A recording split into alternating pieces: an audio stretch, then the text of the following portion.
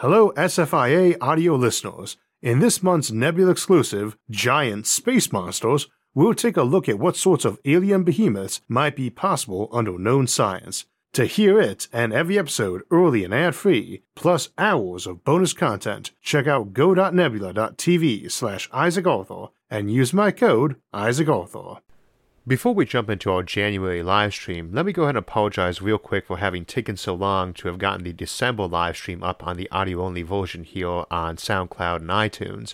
Along with that, I also accidentally uploaded a bad copy of the narration-only version of the episode from last week, and that had two copies of the same one playing at the same time. We got that fixed the next day, but it was unfortunate that got uploaded in the first place, and we'll try to avoid having that happen again in the future. So with those two out of the way, welcome to our January livestream.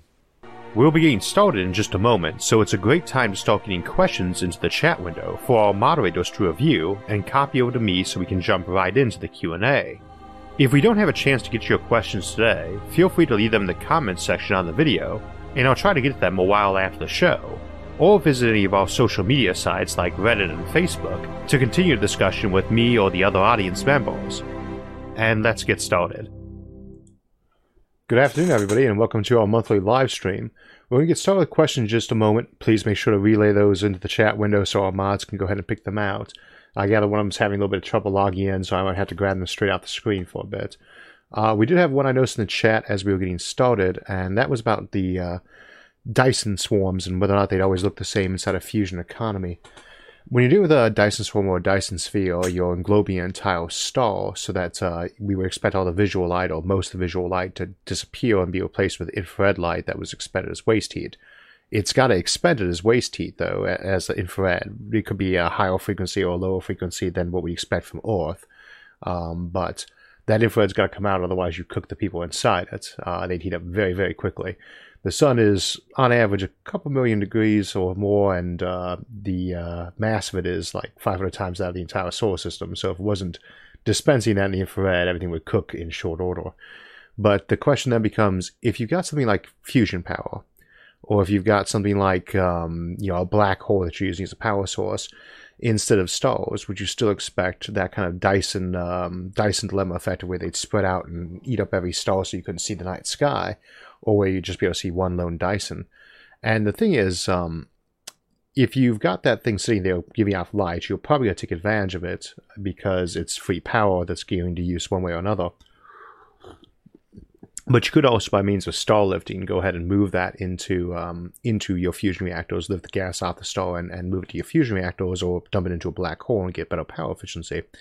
And so the thing is, would you still see that going around stars?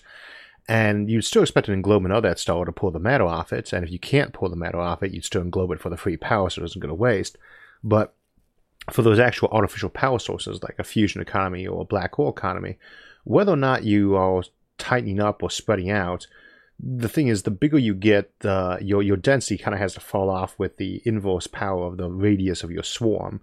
And so you are going to end up still with the same effect, though, because you're falling off to get yourself as close together as you can without overheating. And that results in something that's going to look like a big spherical glob anyway, and at that same frequency range. It might be bigger or smaller in terms of net power output than a star would be, but then stars vary very wildly. And if you're on the very heavy end of that, a very, very large civilization like that, that's much bigger than a single star would output, even a giant, that's going to be very hard to miss because that's a gigantic infrared blob. So basically, one way or another, you end up with that Dyson effect that we refer to, which is not so much about the Dyson swarm itself, but rather the waste heat of a very large civilization that's trying to keep itself fairly compact. Now, it's always possible they might spread out really thin, but then the question is why? When you get to about the size of a Dyson swarm, let alone bigger, and again, the more energy you've got, the more spread out you have to be to inverse with the actual power you're producing out. So if you're bigger than a star in terms of your power output, you have to be much, much bigger as your englobement. You can pack everybody in very, very tight, but you can only pack them in as tight as you can get rid of the waste heat. And you can pack them in loose too, but you're already so spread out. I mean, these things have a density of considerably less than anything we expect on Earth, that you wouldn't really see people wanting to spread out that much for the sake of privacy. Whether it's 100 kilometers between you and the next station or a million, that's a lot of empty space. And so essentially you're always going to expect to see that packing. There might be some people spread out, but not so much that the entire civilization would be, because they want that minimum signal lag, that minimum travel time, that minimum travel energy. So you would be packed together and still get the exact same effect. Okay. We have a question from Jazzman. He asks, have you ever read I have a mouth but I must scream? I think that's I have no mouth but I must scream. That's by Harlan Ellison, one of his famous short stories. And I don't remember, was that one of our books of the month or not? It's a short story, so I don't know if I'd have done it as book of the month. Yes, it's one of my favorites. Actually, Harlan Ellison's one of the few famous sci-fi writers I've actually met. Way back around 2000 or so, I saw him at the library giving a talk with my mom, who's a big sci-fi fan too. And he was supposed to be talking about Ray Bradbury's book, Fahrenheit 451, but he spent the entire time talking about other things. He had us glued to our seats for like 3 hours. And that man is just was just a phenomenal talker. And he's from my area in Ohio, so... but yes, I have read that book, and I recommend it to everybody else. The short story, I Have No Mouth, But I Must Scream. Event Horizon says, greetings from Maine. Question, do you play Kerbal Space Program by any chance? I know of it, but I don't actually play it myself. I'm always way behind on video games or simulators, and I've seen the product of it. It looks pretty awesome, but I just haven't had the time to really get into it too much myself. I know it's very popular with a lot of the audience, though. Okay, let me put up another question real quick. Brian A. Bones asks, why doesn't every animal end up evolving into a human? Well, that's actually, because there's a lot of questions to unpack in that one. When we're looking at science fiction, there's often the idea that all aliens will look humanoid, and that, of course, has nothing to do with expectation. That has to do with makeup budgets, So it's hard to put together new alien species from like Star Trek every week, so you go with very simple things that make them look clearly non-human, so you know they're an alien. But as to congruent evolution, the human form is a pretty impressive one for all purposes. It's very well designed to allow us to dissipate heat very quickly, and we do tend to think that's one of the reasons why we have the bigger brain in the first place. We're better at heat dissipation. We're got that capacity of sweat, for instance. We're a persistence predator, it's called. One of those types of things that can just chase after its prey a lot. But there's no real reason why anything would evolve specifically to a human form, if that's the question. If, on the other hand, the question is, why doesn't everything evolve to have the same intelligence as a human? We're the first ones on the scene, and whichever one's first on the scene kind of changes the landscape. We don't know that if we didn't wait another 1 million or 10 million years, we wouldn't have had intelligent raccoons or dolphins or things like that were at the human level.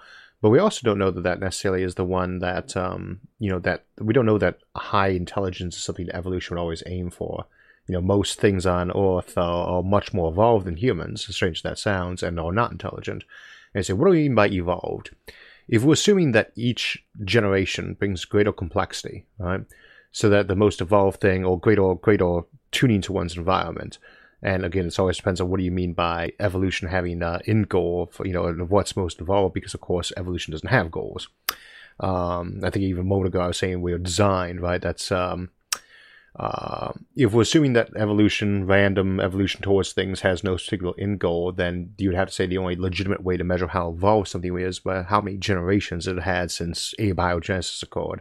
So what would be most evolved? Well, it wouldn't be humans. Of all the species on this planet, the one that has the least generations back, in terms of animals at least, would presumably be humans, but we have very long lifetimes and very long rates between when we breed. We take like 10 to 20 years before we even start getting in that zone. Obviously longer these days, but even fairly ancient humans tend to have pretty long growth periods too. And so we have some of the longest generations. Obviously there's certain trees or things like that last longer, whereas some bacteria that reproduces every 12 hours has, billions of generations more than us to say it's more evolved than that.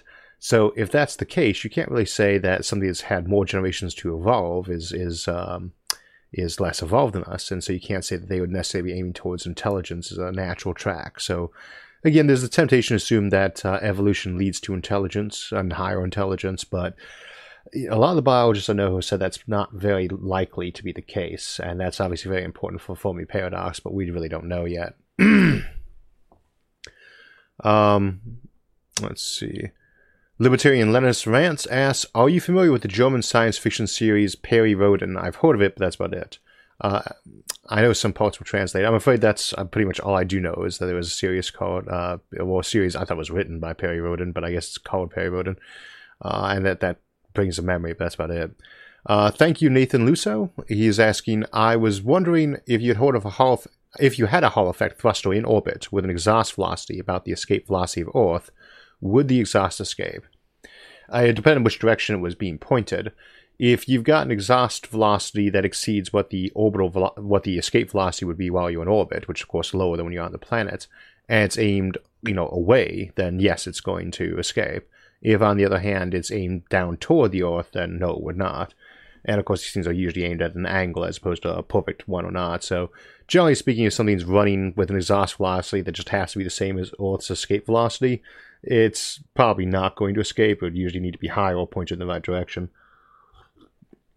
But yes, it would escape. And for that matter, a lot of it would get ionized and leave later on too, as it just got hit by sunlight and pushed away. ASDFGHKJKL. I'll get my keyboard for that one. Middle Keyboard asks, what do you think would be a good way to clean debris out of Earth's orbit to clean up and prevent Kessler syndrome? We discussed that a little bit in, I believe, the Space Channels episode or in the Orbital Infrastructure episode. Kessler syndrome is a concern we have that if you have debris, or if you have things orbiting in space, if you get debris, it can go hit something else and generate more debris and cause more things to go out and get more debris and kind of chain react until you're having everything in orbit just blasted into smithereens and kind of cut you off in space travel. How will you go about cleaning that up? If you are dealing with it in orbit in little bits to prevent the cascade effect, there's a number of options available to you on the table. But if you're trying to do it ground side, probably your best way to do that was what we call a laser broom, or a laser ablative broom. What you're doing then is hitting something with a laser. You're not vaporizing it. You could vaporize a piece of debris, and you can shoot a laser up from the ground. I think we have one at White Sands that's been our prototype for that. But trying to vaporize the entire object is going to be much more difficult and much more energy intensive. What you're instead doing is vaporizing just a little bit off the one side of it. You give it a little zap and it ablates the side, and some of the material goes spraying off as vapor. And of course that amounts to a rocket flame. And if you're hitting that right, it's going to fall down, right, or escape.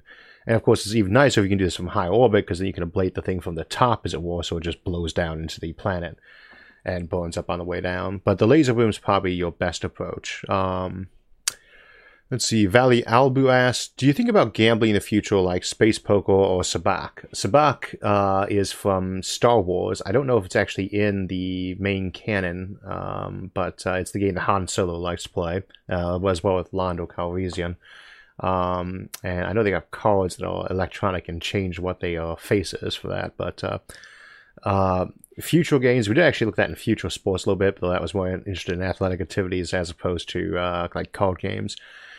There are lots of card games out there, and I would normally say yes, you'll have tons more, and that's probably the case. The longer civilization is around and the bigger it gets, the more games you'd expect it to collect. But at the same time, when I was a kid, everybody knew how to play at least a couple card games, and they knew how to play chess and checkers. And that was because those were pretty much your games. And you're starting to get a lot of other games from that era that were popping up, all those board games like Life or Candyland, and a lot of those 3M games like Acquire, for instance. But we have such an increasing diversity of games available to people that I'm actually wondering if cards would stay as the main game. Nice thing about cards, it was a deck, you could carry it around, and so you could play it anywhere and fit into something the size of a wallet or a pocket. Now you have a smartphone that fits into your pocket, so I'm not sure that cards will really stay as the mainstay game in the future. I don't think they're going to go anywhere anytime soon, but there's so many more of the game options available, and there's so much more portability that maybe there's a good chance things like cards won't go around. Let's see. Mickey asks, do you believe that humanity will terraform Venus and Mars to be Earth-like planets with oceans and stable atmospheres? Truthfully, no, I don't think we probably will. I mean, maybe we would. We can. If you've seen Springtime on Mars or other episode Winter on Venus, we talk about how you could actually do that. But the thing is, you can do a Earth-like habitat so much easier on something like an O'Neill cylinder that I often tend to wonder if you'd really go to that much effort to terraform an entire planet, because it takes so long, and you have to have the entire population or group that was involved in that stay committed to that task for centuries, even while people living there are kind of getting used to it the way it is. You might take them apart for resources to build shell wards or things like that, but I wouldn't go so far as to say I'd be surprised if it happened, but I tend to think of it as the less likely scenario, that a full-blown terraforming of Venus or Mars is, and I mean full-blown between the Earth-like planets as opposed to paleo-terraforming, where you cover Mars in domes or do cloud cities on Venus. I tend to think full-blown terraforming is less likely than not to be the eventual fate of these places. Reven609 asks, have you ever read The Planiverse by A.K. DeWidney? It's a book about two-dimensional life and technology. No, I've actually never heard of it, but I have heard of that author. A.K. DeWidney wrote one of my favorite books as a kid, 200% of Nothing. He's a mathematician or statistician from Canada, assuming he's still alive. This was a book I read in the mid to late 80s. And I would definitely say picking that book up is good. So I've not read Planiverse because I've not heard of it, but I'm tempted to now. I would definitely recommend that book, 200% of Nothing, to everyone, though. Pedro Hafferman Least asks, greetings from Gießen. He's got it pronounced there for me. Where were you stationed? I was actually stationed in Gießen. Gießen, Germany, is a little bit north of Frankfurt in Germany, and right up Route 5 there. And I was stationed on the base there that's just outside the town on, I can't remember if it's on Ludwigstrasse, but Gießen's rather famous for having been the home place of Ludwig. I can't remember his first name, Johannes Ludwig, maybe, who was the general, maybe it was Liebig? Oh, I can't remember that now. Anyway, the scientist who came up with the idea of a constrained minimum, the idea that if you got a system that's dependent on many variables, whatever the one is that you're most scarce on is kind of the one that's going to control things. Gießen, I was stationed there from 2003 to 2007, minus about 14 months in Iraq, and I do love the place. I would definitely recommend it for anyone who goes and visits. I can't say there's any major tourist things of note there. It's just a very nice town, so... and I would definitely double check everything I just said about Ludwig or Liebig, since I'm sure I'm forgetting that. Maybe it was Justin Liebig. Whichever the case. If you Google up Gießen, I'm sure you'll find that the university is named for him. Thank you, Robert Friel. How would someone begin construction on an O'Neill cylinder? That's the episode we have coming up kind of is on this upcoming Thursday is Life on Board an O'Neill cylinder. And we do talk a little bit about how we go about getting the initial funding for something like that there in terms of not the first one, but how people would do it in the future if they become a major habitat kind of thing, where we're making thousands or millions of them. How would we get our funding for the first one is a very tricky question. You presumably putting that at the L4, the L5 points, and I suspect you'd either need a nation that was very devoted to it and had a ton of money like the US and was quite content to spend, the equivalent of the entire military budget for a decade putting thing up there, or you need an international effort. But the critical thing there is that if you wanted to realistically do a full-blown O'Neill cylinder, or even with the smaller models, you would do that after you either had near-Earth asteroid mining or moon mining very firmly in place, so you could be sourcing your raw materials off of that. Because the trickiest thing about one of those is just sourcing all that mass. But I would tend to think that's like your last stage of early space deployment. You'd have other space stations that are rotating, like Kaplana, the one that Brian Versteeg designed that we often show here on the channel. That's much more modest, or the Gateway Space Station. That's much more modest, and I think that would be something you could conceivably build. Even then, I'd prefer an international effort, not so much because one country couldn't fund something like that. That would be pretty expensive on anybody's budget, but because that, I don't know, I tend to prefer international space efforts where possible. You get, not necessarily every country, but it gets more people with their skin in the game. And part of the problem we often have with these things is if you got a lot of technologically developed countries, or countries that are not, for that matter, that are not really actively participating in the space endeavor, they're not going to feel as invested into as everybody else is. And of course, always nice to have the additional source of funding and personnel. Let's see. Herrera Missions asks, do you think there will be religion in the far future? Do you think that religion is part of any life forms besides us? Religion is a vague term. I mean, yeah, it's sometimes easier to say ideology. If you try to list out the characteristics of what is religion, you're going to find a bunch of other things that are usually accepted as religions that are not going to meet that trait list perfectly. So, that's kind of an impossible question to ask to give an answer for, because the term can mean so many things. I, on the other hand, just talking about what we tend to think of as religion in the modern context, just like, let's say, the big 4 or 5 religions now, I'd be very surprised if they went anywhere in the next few millennia at least. I think that I always want to be careful talking on that subject a bit, but I can't really think of any reason why civilization would abandon those in the short term that doesn't already exist at the moment. So, as to other alien species having them, I can't think of any reason why they would not.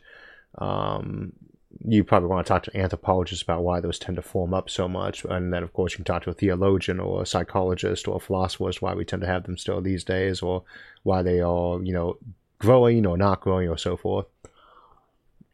But you have a very large and diverse society, which would you expect from one that was interplanetary, let alone interstellar.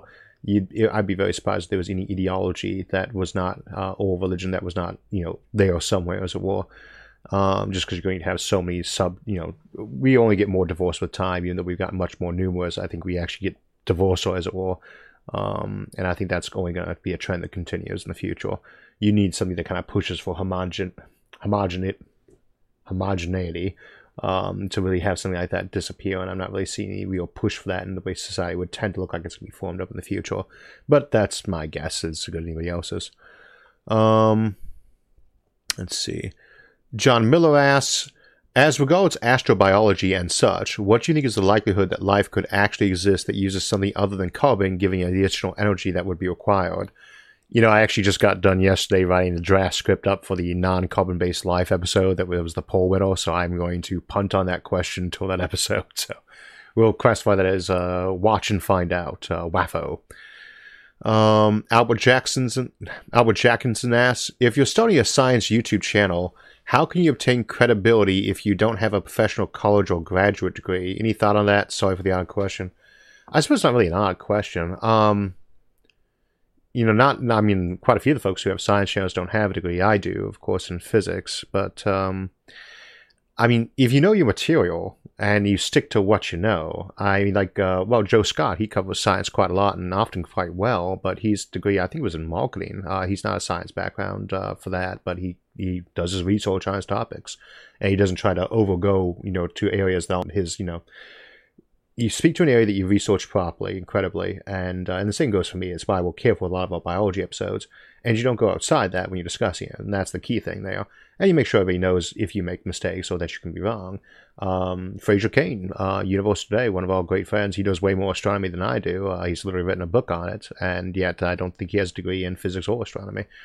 Cody was an undergrad when he's got his channel started on, and he knows his geology quite well. Better than me. So, it's just one of those things where don't cover topics you don't know, obviously, and that you don't have to have a degree in gardening to have a gardening channel, though. It isn't going to hurt, but as to credibility, what do people find credible? Degrees help, but a degree is just a way of telling people that other folks that know the field have said that you know it, right? That's pretty much what a degree is for. It's a voucher from other experts that says this person knows this topic. And in the absence of that, you just have to,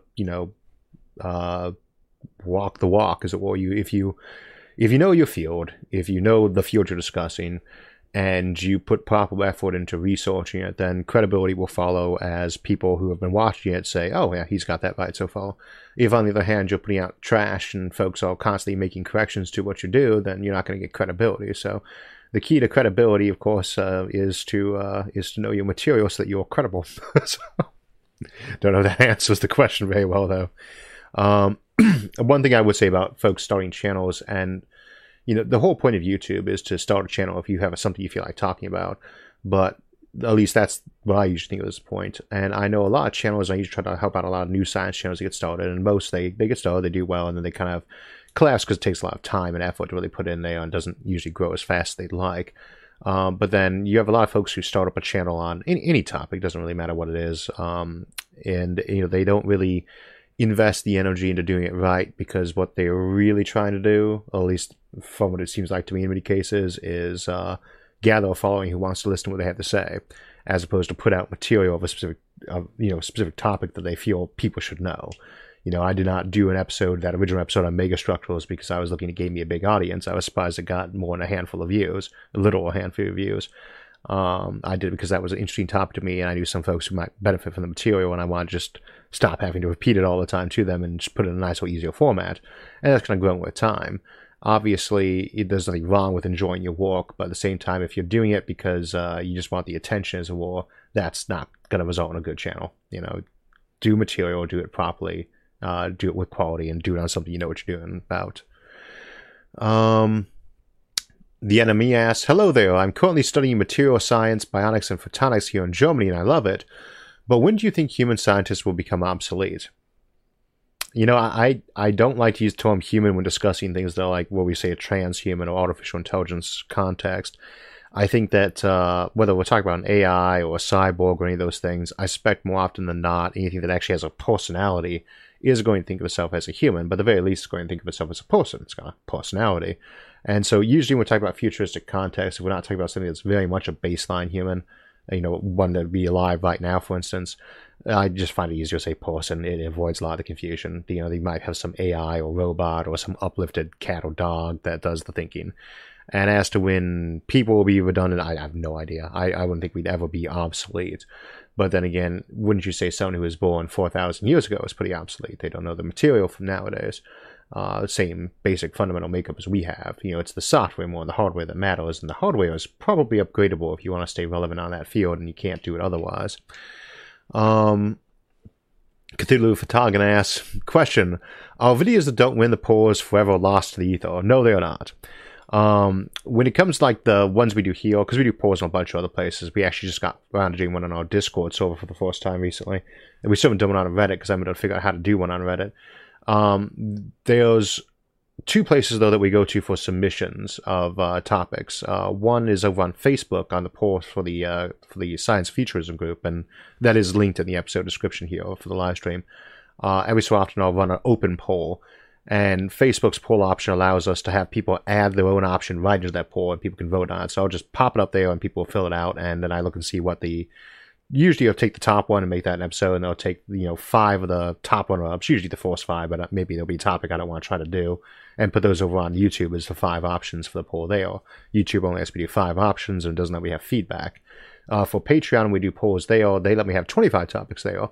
So when we do one there, I'll have a thread, and people can't add them in, so I'll have a thread that says topic suggestions, and we'll collect all those up in that thread, and I'll put them into something that looks like a title format, and we'll run a poll on that, and we'll just run with the top one there, and maybe we'll take the top.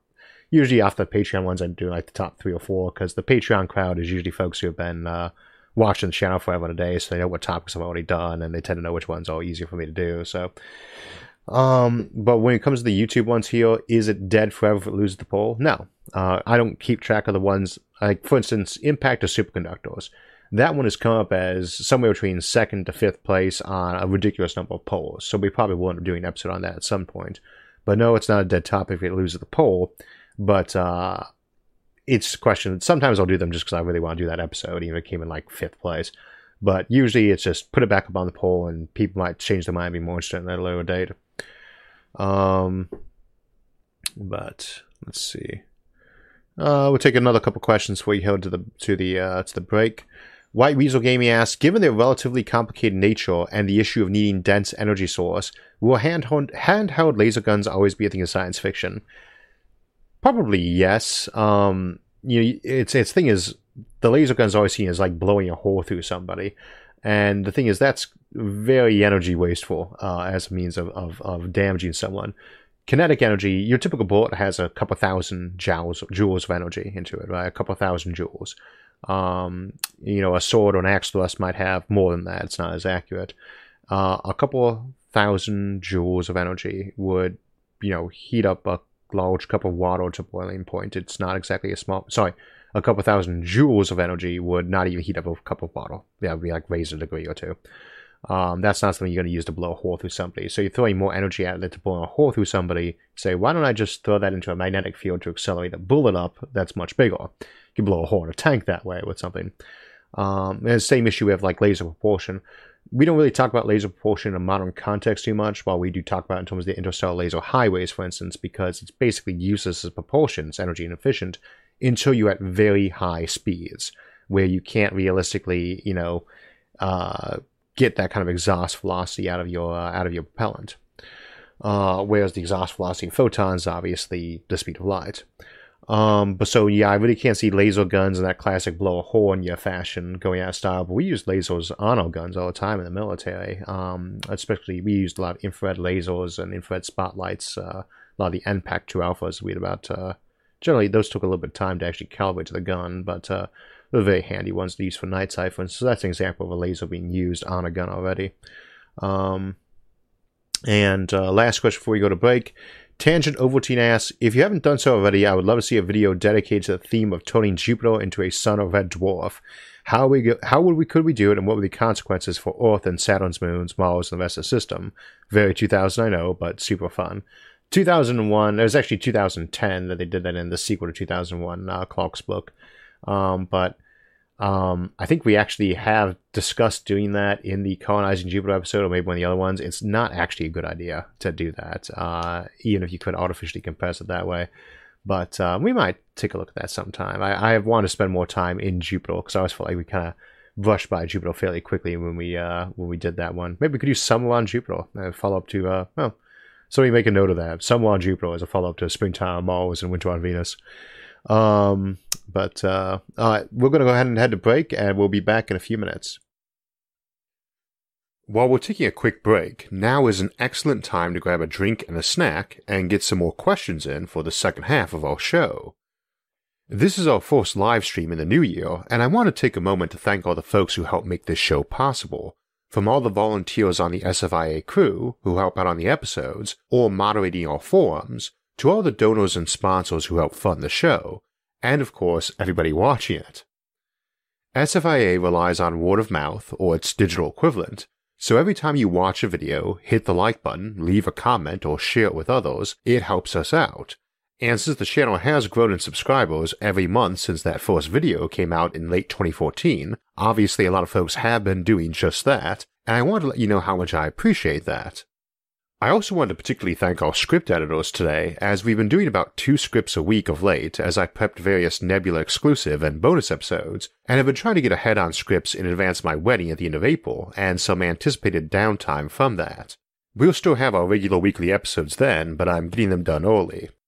I suspect sometimes folks assume our editors just correct my misspellings and bad grammar, and indeed that is quite the task some days, but they're generally very active in the actual material itself, either on the brainstorming or editing end, and I want to make sure credit goes where credit is due. I should also note that all our episodes do have a credit roll at the end to acknowledge all the editors, animators, and musicians whose work we use, and those are also in the credits on episode descriptions, frequently with a link next to their name to see more of their work, and I'd invite you to explore those. There is some phenomenal talent in the crew here, and I count myself very lucky that SFIA tends to attract such folks.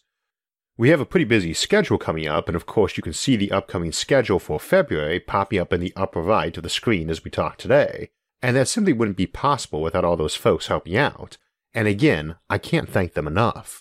If you do run into them on our forums or checking out their work on their own sites, let them know how much their help is appreciated. All that said, let's get back to the show. Okay, and we're back. Hun Rafton fan 19 asks, which place or system are you most hopeful, or would you think life is most likely to occur based on our current knowledge of astronomy?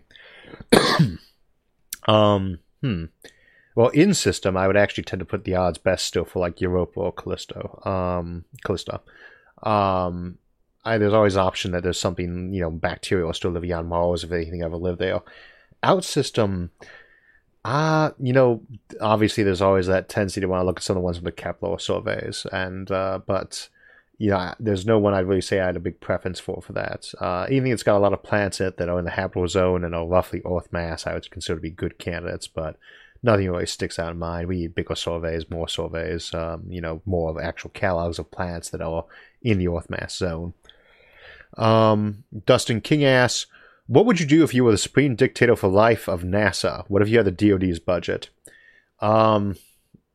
If I had the DoD's budget, I would actually not throw that entire thing at space travel, because so much of it is, you can't always advance these things just by tossing money their way.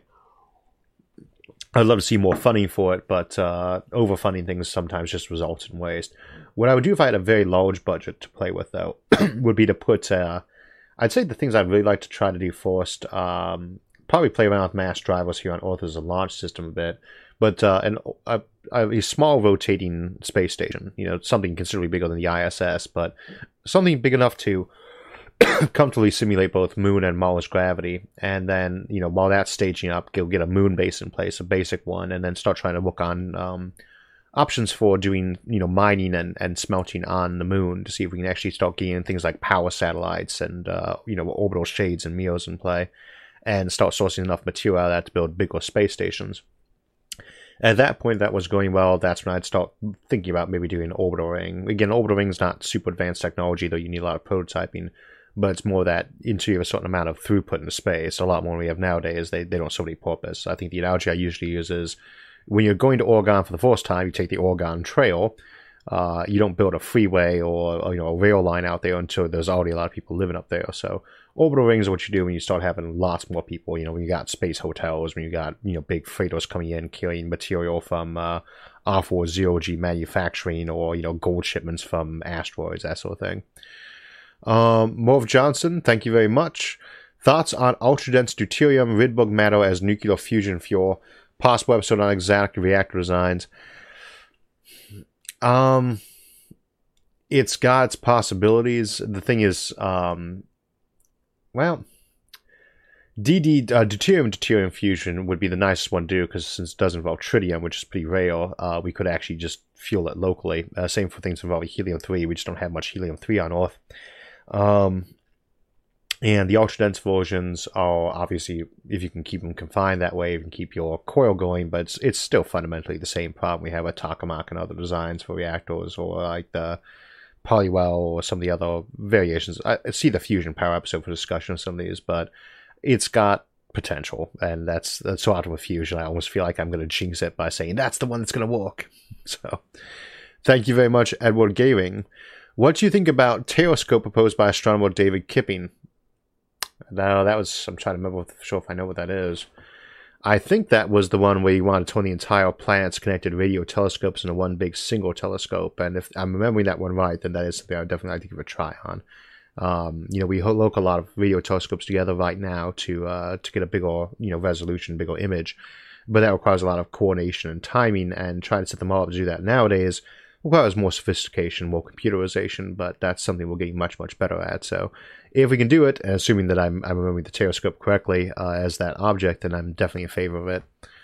Bokov Constantine asks, Isaac, do you have plans to expand on other platforms or formats, even besides YouTube? Well, we've got our presence on Nebula Curiosity Stream. We've got ourselves on BitChain for quite some time for downloading videos. And of course, we're out on SoundCloud, iTunes, and I think I'm going to start coming out on Spotify Anchor fairly soon too, but I have to finish researching that because I just became aware that existed. Interesting thing about being a futurist is how often you find there are technologies you've never heard of, or apps or software you've never heard of. So yes, we're always trying to expand a platform to some degree, but fundamentally we host out of YouTube, and other things are mostly made to sure people have access to it. Again, like the audio only on iTunes or SoundCloud for people who prefer just to listen, or we embed them on Facebook or Reddit and things like that. So if other streaming services like YouTube pop into existence, of course we'd start going to those too. With a lot of them, though, there's always a hesitation initially. It's the same for like alternatives to Patreon. It's not just, is this system reliable and does it have enough audience so that it's actually worth taking the time to put your videos up there, which is a little bit more complicated than people would tend to assume, but is everything secure? And with a lot of new ones, one gets iffy. Like, for instance, with donations, say, we've got this new site that lets people donate to you. Say, that's great. I need to be sure that it's not storing these people's information in a way that's going to leave them open to something, If you're raising money from folks, you have a certain commitment to make sure that you're doing it safely. So we have to do a lot of double checking there. The same applies for platforms people might subscribe to. Is it ethical? Is it safe? Is it secure? And sadly, a lot of times, even if the ethics and the intent is there of a smaller platform, they just don't got the resources to really ensure that everything's running smoothly and secure. Baseball Duster asks, would you consider doing a video, in-depth video on strange stars? Stars made of strange quark matter, strange is always tempting to look at, but there's so much theory on that. I'm not sure if we'll be able to do an entire episode on that. I think we did discuss them in the Compendium of Stars very briefly, though. Engine 1213 asks, what do you think the distant future of government is? Do you think corporations would end up controlling space instead of traditional nation state? Yeah, I kind of feel like saying traditional nation states are not actually all that traditional. Like what we think of as nation states these days did not exist until 400 or 500 years ago. Maybe a little earlier if we want to count maybe early France, but this is a bit of a newer system. You go back to like maybe with Rome, you could make a bit of an argument on that, because later Rome, it wasn't just about who lived in the city, but most of the great empires of the past were centered around a specific city-state, and everybody else who was either in their shadow or was one of their conquests. It didn't have that kind of nationalism that we see nowadays. That's a more recent phenomenon, and is constantly mutating. As to whether or not it's going to be one of those cyberpunk kind of things where the corporations take over, I don't see that. I think that's one of those examples where you always have power blocks inside any system that move to have more power. That's kind of for good or bad. It could be a very noble organization too. And so whatever those are, whatever form power takes in a given system, you would expect those to have heavy influence over the government or the culture or civilization was at the time. We say corporations, and people misuse that term all the time anyway. If you live in a village or a city in the U.S., for instance, you live in a corporation. Geneva on Lake here that I'm in, that's an incorporated municipality. Whereas the township I live in, that it's part of, is a township. It's part of the state itself. Just as south of me, Geneva City, that's an incorporated city. Almost every large group, things like PACs, for instance, those are corporations. They have to be incorporated, and it's basically our term for any group of people that's been officially sanctioned to put together under some sort of charter, so that you have the legal power to sue them, for instance, and they can legally pay taxes or legally own property. And so in that regard, it's any government, it could be seen as a corporation already. But these things change with time and with technology and culture. So trying to guess what kind of government system we'd have in the future, I certainly would hope democracy stays popular, but you spread out to 1 million worlds around 1 million stars, and trillion habitats around those stars. Perhaps if you go Carter Shift 2 on all of them, you're going to have many different types of government, I would tend to think. 1,000 variations on the same basic themes. And again, you can have 100 different democracies that are mixes of other things too, and not have any that are exactly identical. We'd say, for instance, is the United States a democracy or a republic? And of course, the answer is that's like asking if an apple is red or a fruit. These are not contradictory concepts. And what else is it? Well, it's a gerontocracy, of course. Older people tend to be in charge. Can't even be president till you're 35 or in the Senate till you're 30. So it's also a gerontocracy. It's also a crytarchy, ruled by judges. And these things come in many different flavors, and you see them in many different countries in different formats.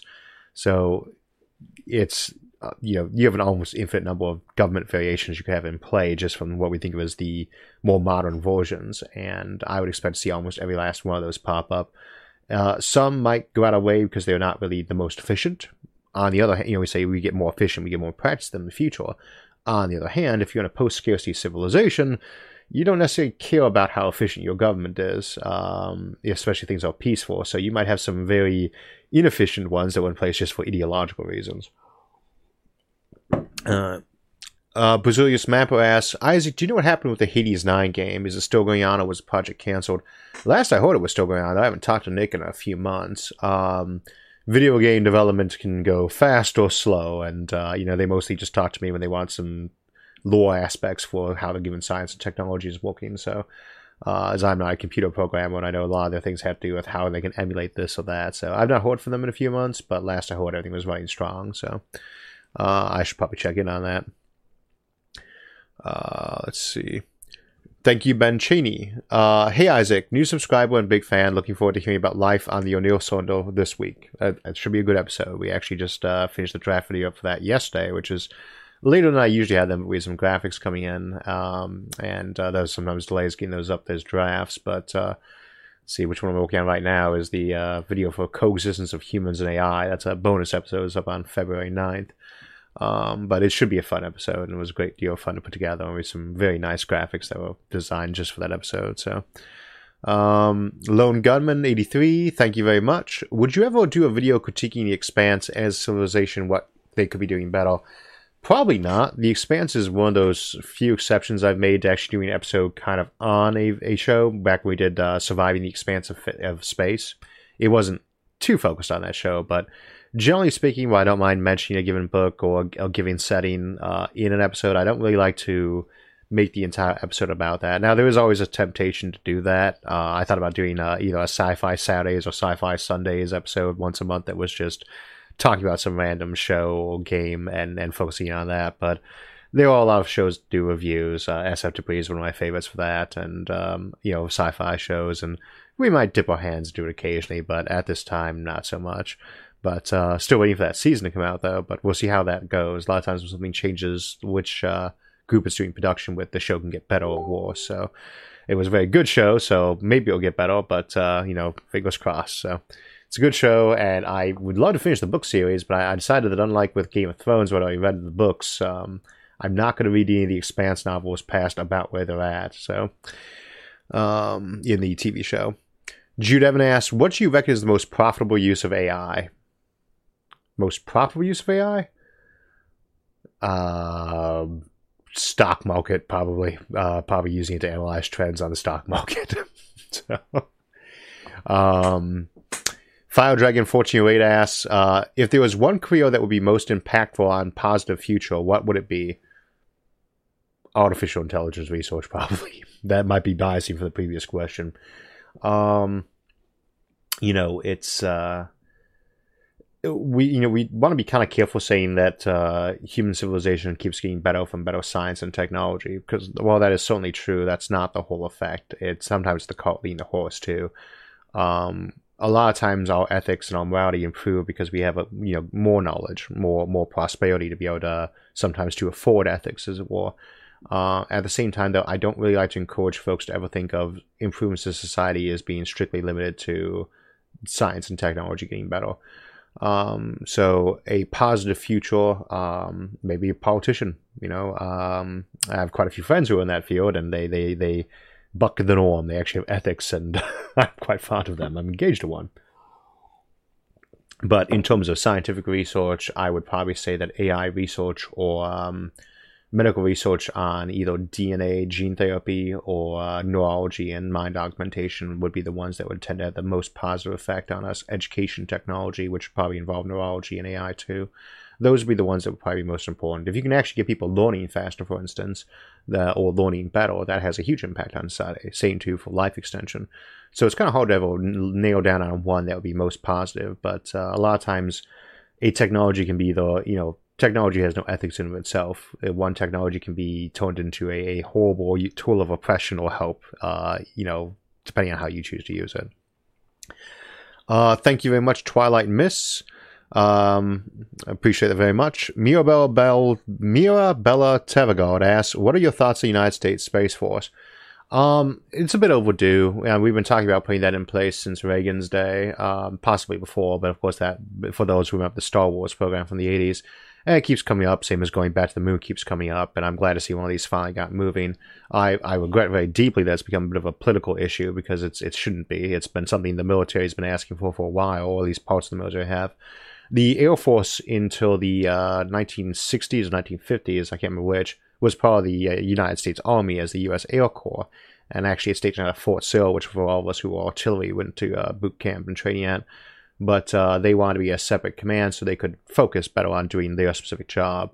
And we've had mostly the Air Force covering the space end of things for decades now. And it's reaching the point where, in terms of our interests, they are, seems we probably need a cybersecurity department that will be separate. Vulture Space Force, it's helpful sometimes to have a separate branch. On the other hand, I do sometimes feel like it can set the ball rolling on too many subdivisions.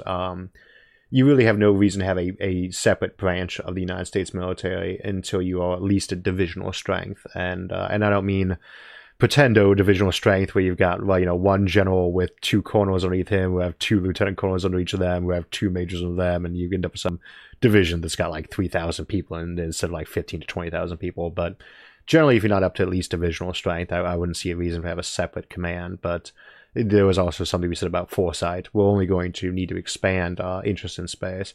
Because it gets some weird press. I don't know why people think we're going to be launching up in space with all sorts of, space troopers or something like that. It has to do mostly with satellites. Everyone who was there was going to be on the ground for now. So, Richard Sleeth asks, what are your thoughts on a train to the space... Excuse me. What are your thoughts on the train to space system that is being talked about? Do you have any ideas that would be a better idea for the concept? I'm afraid I'm not sure what you're referring to there. Like we have the orbital ring or the Lofstrom loop, which are arguably like that. Obviously, I'm a very big proponent of the orbital ring, though again, not at this time. To me, the orbital ring is something you build like a century down the road when you have the need for it. Seems like a freeway or a rail line. And then actually will let you take a train up to space at all. And I think we've discussed it in that episode and the others, but there are some interesting ways you can chain together various rings to create something that allows you to actually do direct transport, even directly to the moon on a train. You have to be very careful how you're matching things up to move those around. So, but it's always nice if you don't have to use propellant. You don't have to deal with the rocket equation then, and you can reclaim a lot of your energy when you slow things down. So that's what's nice about train-based kind of concepts for that. Vacuum trains especially can just accelerate up to really high speeds, but seriously, like with the Hyperloop, whether or not we build one of those in the next decade or so, they are something we'll probably want to build more of in the future, just because they're much more efficient. And of course, it's just a question of, is it worth the capital investment, and how long does it take to do the engineering challenges? We didn't already clear all the questions out, did we? I think we have time for a few more questions, so let me scroll down and grab a couple more. Let me scroll down.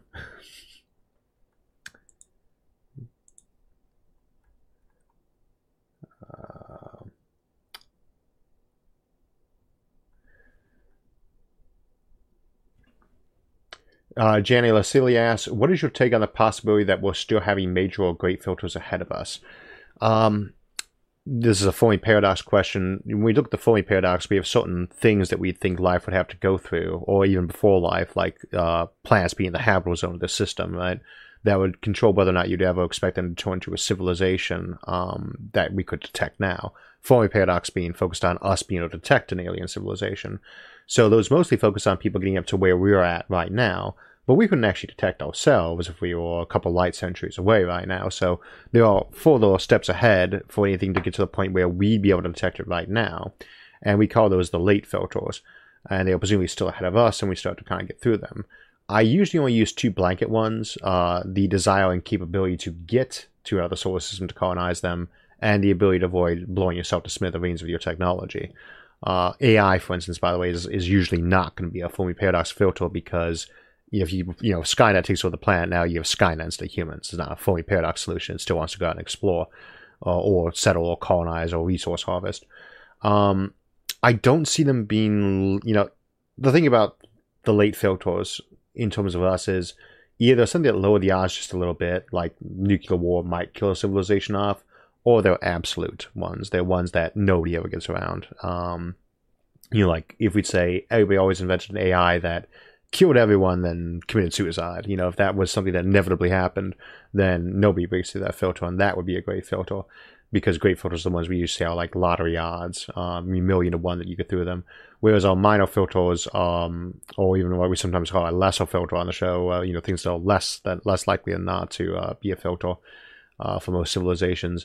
That tends to be what I think of for most of the ones that would qualify as late filters, that either, almost everybody gets through them, or only a pretty big fraction do at least.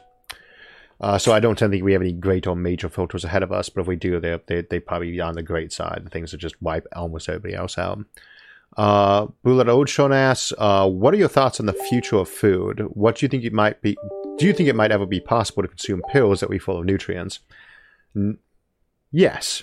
you could, a lot of the old science fiction, you'd have them have some kind of like high-tech pill they could chew on that tasted like an entire nice meal and kept them fully filled. And I was recently watching the original Doctor Who episodes from way back, the season 1 stuff in black and white.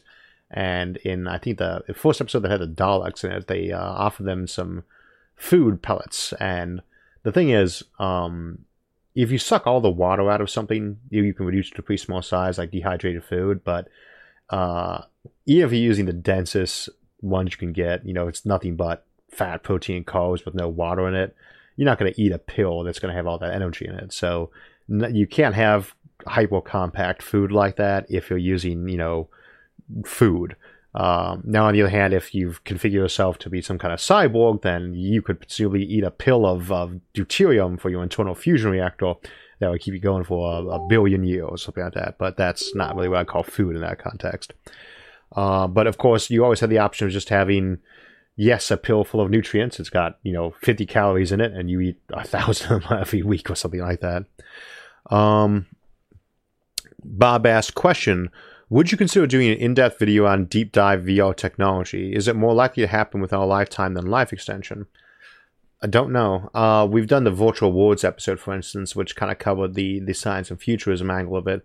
And I do keep thinking about actually doing a virtual reality episode. I mean, an episode that's in virtual reality as opposed to, on that topic, per se. Just because we start having the assets available to be able to do that. But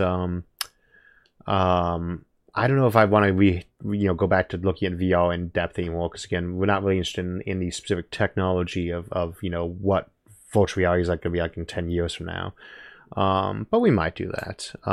As to whether we'll have virtual reality for life extension, do we have virtual reality now? I mean, I've got a VR headset. Do we have life extension now? Well, we've got chemotherapy and all sorts of life extension technologies, all medical technologies, life extension. And we already have some VR, so which one did we get first? I say, would you get biological immortality or full immersion VR first? And the answer is, I have no idea, but I tend to think we'll have both before the end of the 21st century, so hard to say for sure. All right, let's do one last question and we'll call it quits for the day. If I can find one last question. Agile Hub asked, do you think that sci-fi energy weapons like plasma, laser, etc. are possible? Well, we were talking about the laser ones earlier on. Of course, you can make laser weapons. What's nice about a laser weapon in space is there's no air to spread the beam out, and it moves at the speed of light, so it's very good for hitting things. And you can punch little tiny holes in things or fly communications with it. But mostly it's the fact that it moves really fast. Plasma weapons, that's actually a little bit more possible because plasma, unlike lasers, is actually containing particles. So they have a ton of momentum behind them for their energy that they're carrying. And so in a way that's kind of like bullets are really good at what they do, but you could see plasma weapons for some things, perhaps.